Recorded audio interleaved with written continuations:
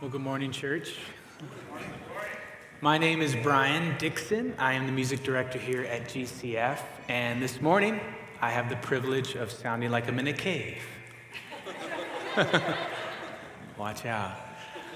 I get to share God's word this morning, and I'm excited about that. We're going to be taking a break from our normal series in John, and today I'm going to be sharing from Psalm 95, as you heard read already. Before we jump in, though, let me pray one more time for our time in the Word.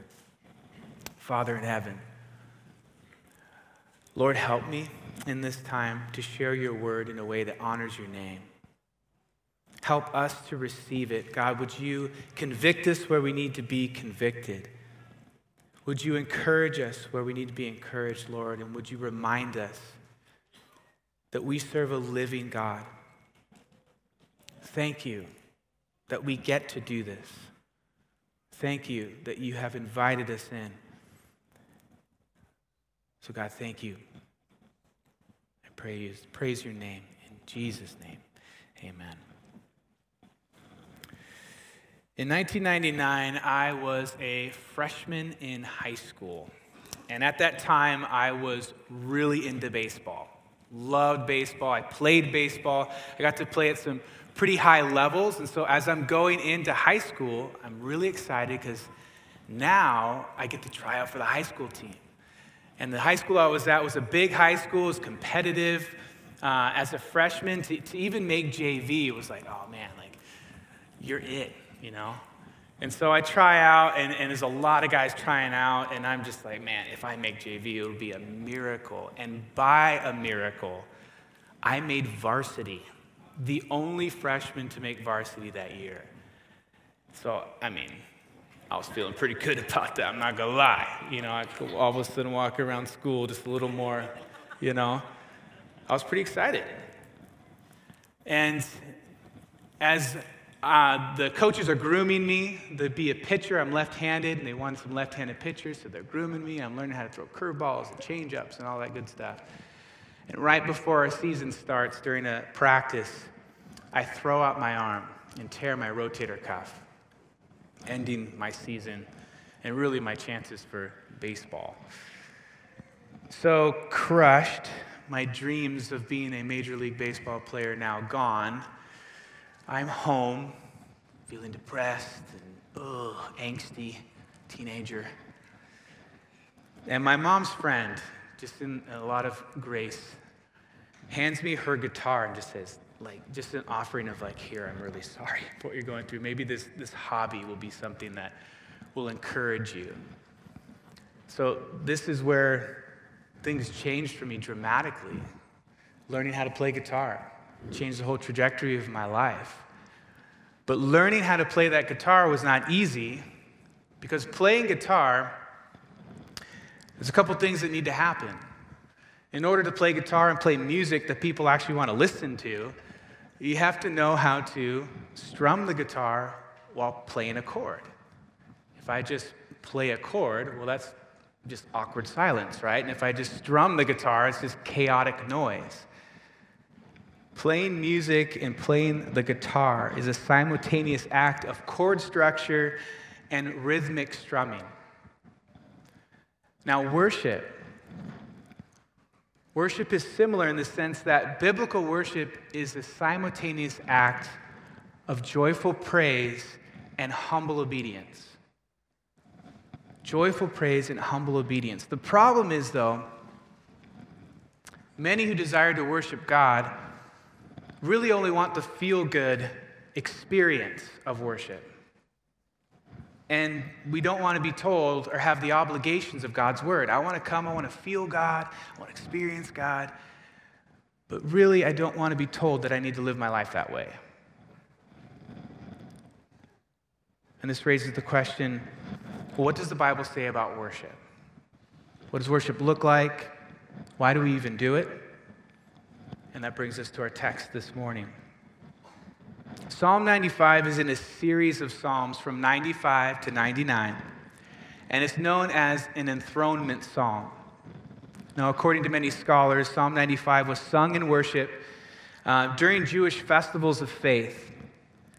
And there was a ritual where Yahweh God was represented as seated on his throne as king. Psalm 95 is also divided into two parts. You have the part where there's the call to worship, and then the second is a message from the Lord, a warning against rebellion and disobedience.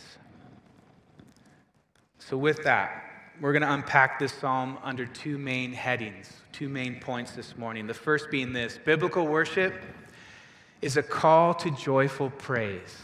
And second, biblical worship is a call to humble obedience.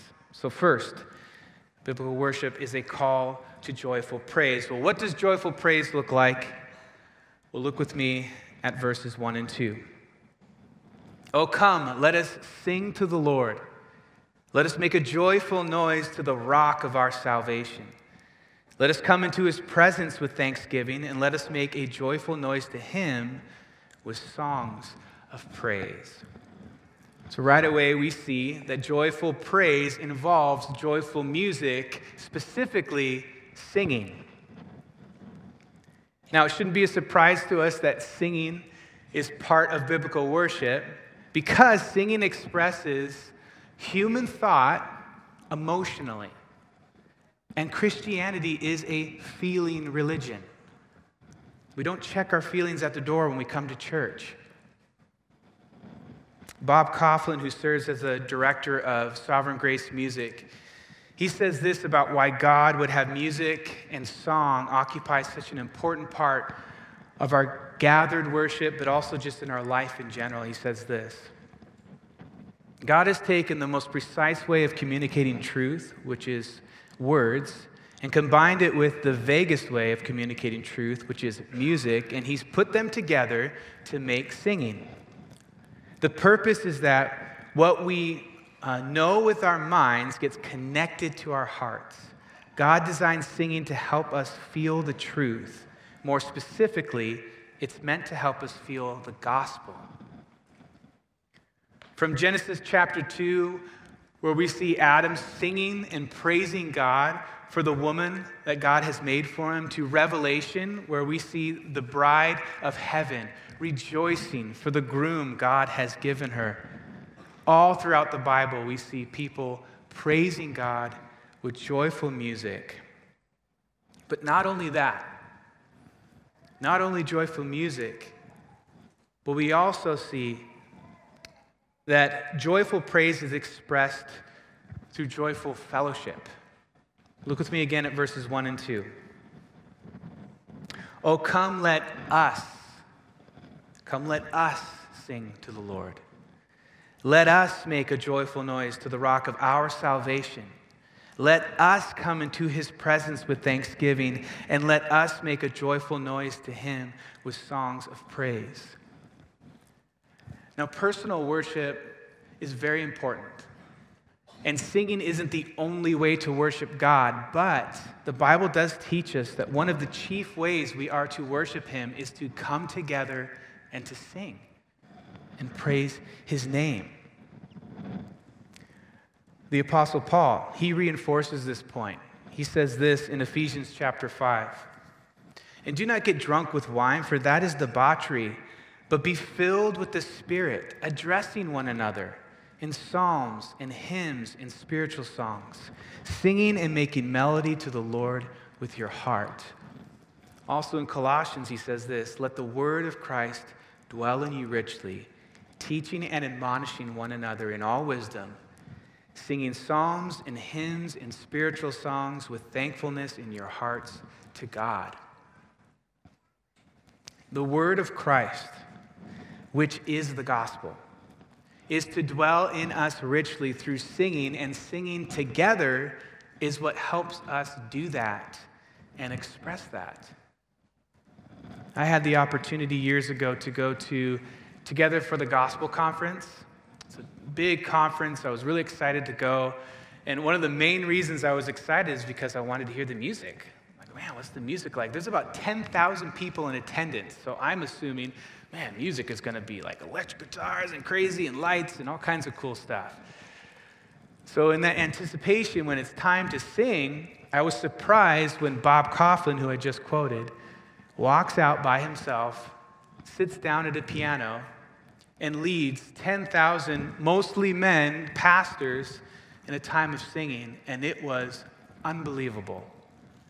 I have never experienced anything like that, where the voices were all one voice crying out to God so loud and so joyful. It took everything that I was hearing at that conference, everything that was the head knowledge was just flooding to my heart. It felt like I had just a small glimpse into what heaven is like. It also helped me see and recognize the reality that in corporate worship, the body of Christ is the main instrument. Now, at this point, I'm just going to assume that there might be a few of you in here thinking, all right, Brian, okay, so I understand that we're supposed to sing. I understand we're supposed to have fellowship. But I'm just not feeling it, man. And I'm not a good singer. So you don't want me to sing, and it makes me really hard for me to engage in a time of singing joyfully. But to that, I would just say, or I would ask these questions like, what is our motivation for worship? Why do we come and gather together to sing praises to God and hear His word preached? Is it because it makes you feel good? Or maybe you recognize that, yeah, I see in the Bible that I need to sing, I need to have fellowship. So out of obligation, I stand when I'm told to, and I monotone sing my way through, and I just get through the songs. Or maybe you're on the other end of the spectrum. Maybe you really want to impress God and impress people with how well you sing and how excited you are in worship.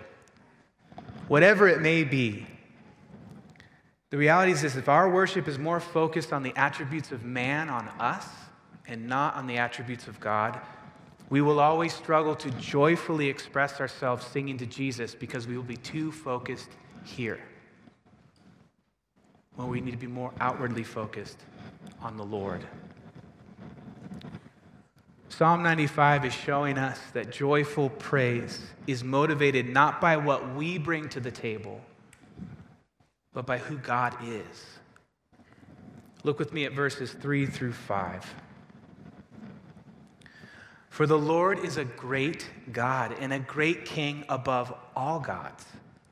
In His hand are the depths of the earth, the heights of the mountains are His also. The sea is His, for He made it, and His hands formed the dry land. Joyful worship is motivated by understanding who God is, and it's important that we begin with God as the author, the creator, and the sustainer of all things. Often, though, in our haste to get to church, life is busy, it's crazy, we're just trying to get there, right? We can forget that as we walk into this place, as we come together to worship, who we're worshiping. We are coming to the God who is seated on the throne, high and lifted up above everything and everyone else. And there are angels in numbers too great to count that are worshiping Him. And they are crying out in such a loud voice, the foundations of heaven shake. And what are they saying? Holy, holy, holy is the Lord of hosts. The whole earth is filled with His glory, not ours. There is nothing and no one greater than Yahweh. Try to picture that for a moment, just in your mind's eye. This scene that is happening. Our God is alive and living. This is what's going on. We get to come to this place and worship Him. So again, just imagining for a moment what that picture is like, the intensity of that scene. Again, God high and lifted up, angels singing His praises so fervently. It's like a thunderstorm. Or maybe to drive it home for us a little more, it's like a Seahawks game. Has anybody ever been to Lumen Field and been to a Seahawks game? Any of you? Yeah? It is insane. I have never been to anything more loud in my life. I've been to a lot of concerts. I have 4 kids. And yet, that was like, whoa. Crazy. People going nuts. All cheering, excited, high-fiving, hugging strangers. And yet, how much more does the body of Christ have reason to come and shout and sing for praise to the Almighty God who has gathered us, who has called us to this purpose? This is the God that Psalm 95 is pointing us to as our motivation for joyful praise. But joyful praise is not only motivated by God's creative works, it's also motivated by God's redemptive works and his care. Look with me at verses 6 and 7. "O come, let us worship and bow down. Let us kneel before the Lord our Maker, for he is our God, and we are the people of his pasture, the sheep of his hand." Now notice how verses 6 and 7, they mimic verse 1 and 2, and that they are calling God's people to come and worship. But there is a contrast here between verses 1 and 2 and verses 6 and 7. Verses 1 and 2 is a call to sing joyfully to the Lord because he has created all things. Verses 6 and 7, though, is a call to worship, to come and worship God in reverence because God has intimately redeemed and he leads his people like a shepherd leads his sheep. I also want to point out how the psalmist says in verses 4 and 5, he's pointing out the power of God's hand to form all things, to create. And then in verse 7, the tenderness of God's hand to lead his people. And we know from the gospel accounts, it's those same hands, right, that were nailed to a cross, that took the weight of our sin, my sin and your sin. Casting Crowns, who's a contemporary Christian artist, they came out with a song this year. It's called Scars in Heaven, and they really nailed this theme of the scars on Jesus' hands. And the chorus of the song says this: "The only scars in heaven, they won't belong to me and you. There'll be no such thing as broken, and all the old will be made new. And the thought that makes me smile now, even as tears fall down, is that the only scars in heaven are on the hands that hold you now." Psalm 95 is teaching us that the call to joyful praise is motivated by the power of God's creative and redemptive works. But our worship of God does not stop here. And this brings us to our second main point this morning. First, biblical worship is a call to joyful praise. And second, biblical worship is a call to humble obedience. Well, what does humble obedience look like? The answer: humble obedience heeds the warning. Humble obedience heeds the warning. Look with me at verses 7 through 11. "Today, if you hear his voice, do not harden your hearts as in Meribah or on the day of Massah in the wilderness, when your fathers put me to the test and put me to the proof, though they had seen my works. For 40 years I loathed that generation and said, they are a people who go astray in their heart, and they have not known my ways. Therefore I swore in my wrath, they shall not enter my rest." Now, the end of verse 7 takes this dramatic shift, right? Going from this call to joyful and exuberant praise, to reverence, to a somber warning.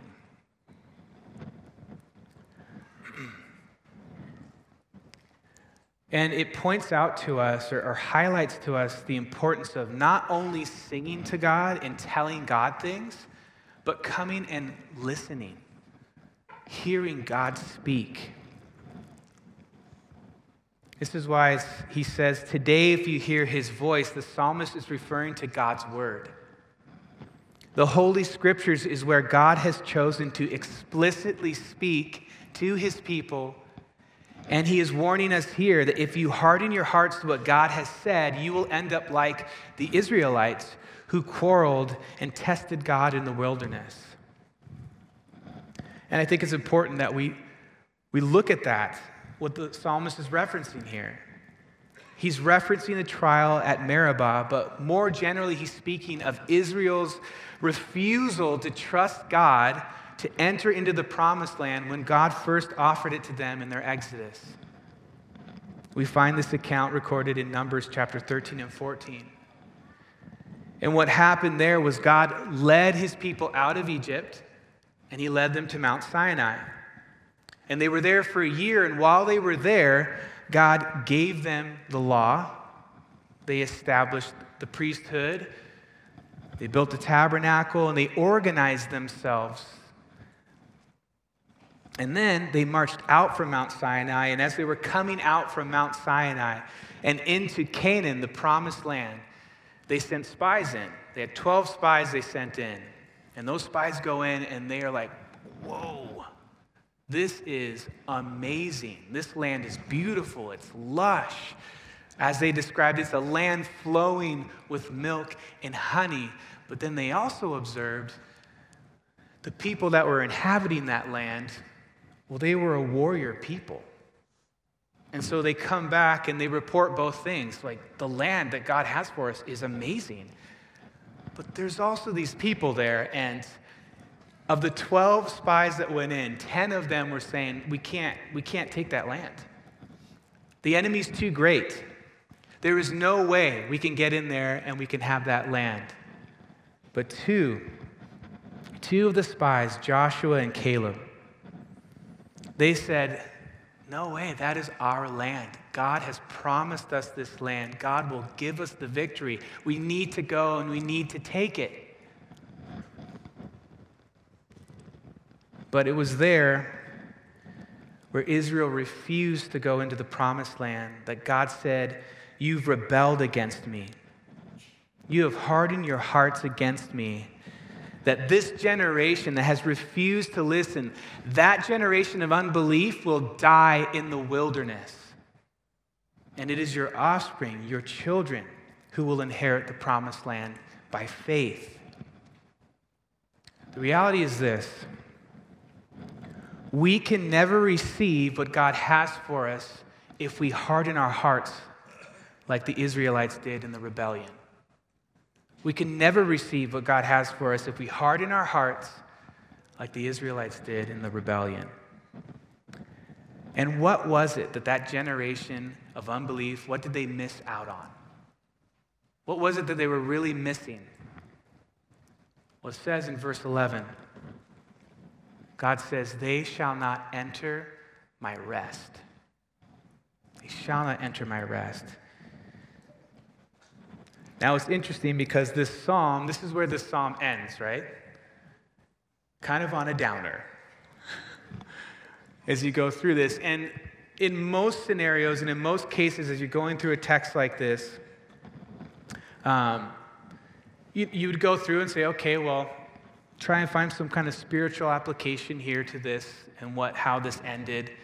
But I think the beautiful thing about this text, Psalm 95 specifically, is that we have an inspired New Testament commentary on this psalm. This psalm is found also quoted in Hebrews chapter 3, verse 7 through chapter 14, verse 13. Psalm 95 is quoted 4 times. It's the most thorough citing of any Old Testament passage in the New Testament.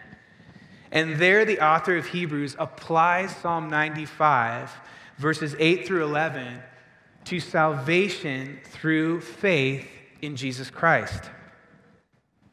Hebrews tells us that the meaning of this psalm is not exhausted by the entry of the people into Canaan or by their failing to enter, but it is to be seen in a far more important matter of entering the promised rest of God, which is in heaven. One scholar puts it this way. He says this: Hebrews forbids us to confine the psalm's thrust to Israel. The today of which it is speaking is this very moment. The you is none other than ourselves, and the promised rest is not Canaan, but salvation. The uniqueness of Hebrews is that this was a letter written to Christians, written to the church, written to those that have heard the gospel, and many of them who seem to respond to that gospel by going to Christian worship services. But for many of them, they had not actually surrendered their life to Christ. And so they were in danger of falling away from Christ completely and entirely. And this is why Hebrews, he says this: Take care, brothers, lest there be in any of you an evil, unbelieving heart, leading you to fall away from the living God. But exhort one another every day, as long as it is called today, that none of you may be hardened by the deceitfulness of sin. It is important to believe in Jesus Christ now, while it's still today. The psalm says, today if you hear his voice in verse 7, and Hebrews repeats that today 5 times. The point being this, that today is the day of salvation. Today is the day of gospel invitation, a call to come and believe in Jesus Christ as our Lord and Savior. Now is the time to turn from sin. Now is the time to believe and follow Jesus, who, by the way, is seen throughout this whole psalm. I don't know if you noticed that as we were going through, but how Jesus is all over this psalm, all throughout. Look at verse 1. Let us make a joyful noise to the rock of our salvation. Jesus is the rock of our salvation, the firm foundation for every believer, especially those that have come today and you are feeling worried and anxious and fearful. Today, you can put your trust in Jesus. Today, you can go to him. Today, you can confidently sing the words, "On Christ, the solid rock I stand. All other ground is sinking sand." All other ground is sinking sand. Furthermore, we see Jesus in verse 7. We are the people of his pasture and the sheep of his hand. Jesus is our shepherd, and we have been hearing about this the last few weeks as Dave has been preaching through John. John chapter 10, Jesus says, "I am the good shepherd. The good shepherd lays down his life for the sheep." Hebrews 13 calls Jesus the great shepherd of the sheep. And then Revelation 7, we see this: "For the Lamb in the midst of the throne will be their shepherd, and he will guide them to springs of living water, and God will wipe away every tear from their eyes." For every believer, especially those of us, again, who have come and maybe you're feeling just lost and alone and misguided, remember today, the good and great shepherd is leading you. The good and great shepherd is leading you. And one day, the beautiful picture we get to see, that one day our good and great shepherd will lead us all to springs of living water in the presence of God the Father Almighty.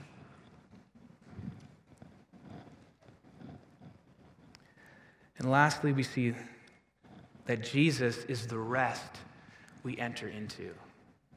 Jesus is the rest we enter into. For the Israelites, what made the promised land restful was not the fact that it was a land flowing with milk and honey. It was not the fact that it was this beautiful and awesome place that was just like, oh, it's like on vacation and, oh, this is nice. No, that's not what made it restful. What made it restful was that God chose this location to manifest his presence. This is where God said, this is where I decide I'm going to be, therefore my people will be here. This is where I'm dwelling. And what's interesting is in Colossians 1, it teaches us this. Colossians 1:19, for in him, Jesus, all the fullness of God was pleased to dwell. This is why Jesus had the authority to say, come to me, all who labor and are heavy laden, and I will give you rest. Jesus is our resting place.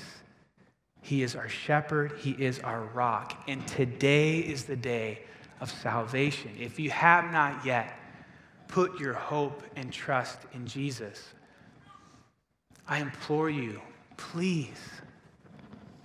Today is the day. Yesterday is gone. Tomorrow may not come. Today is the day to cry out to the Lord and to enter into the rest that he promises. Heed the warning. Today, if you hear his voice, do not harden your heart, but accept the invitation to enter God's rest. Let's pray together.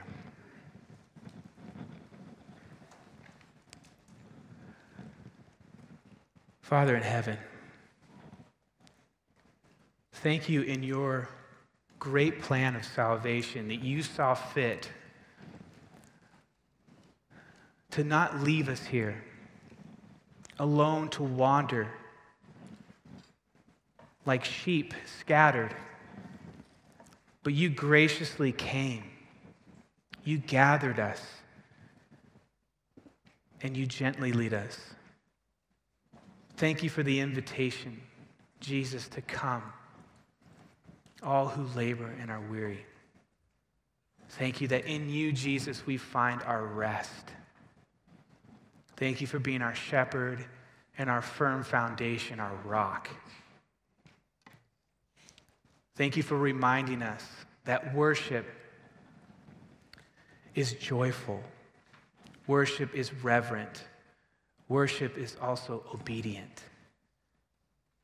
I pray as we continue in our time of singing and worship through communion and the sacraments, Lord, that you continue to work in and through us in ways that draws us into deeper relationship with you, greater understanding. Holy Spirit, counsel us. We need your help. And thank you that we got to hear your voice today. Amen.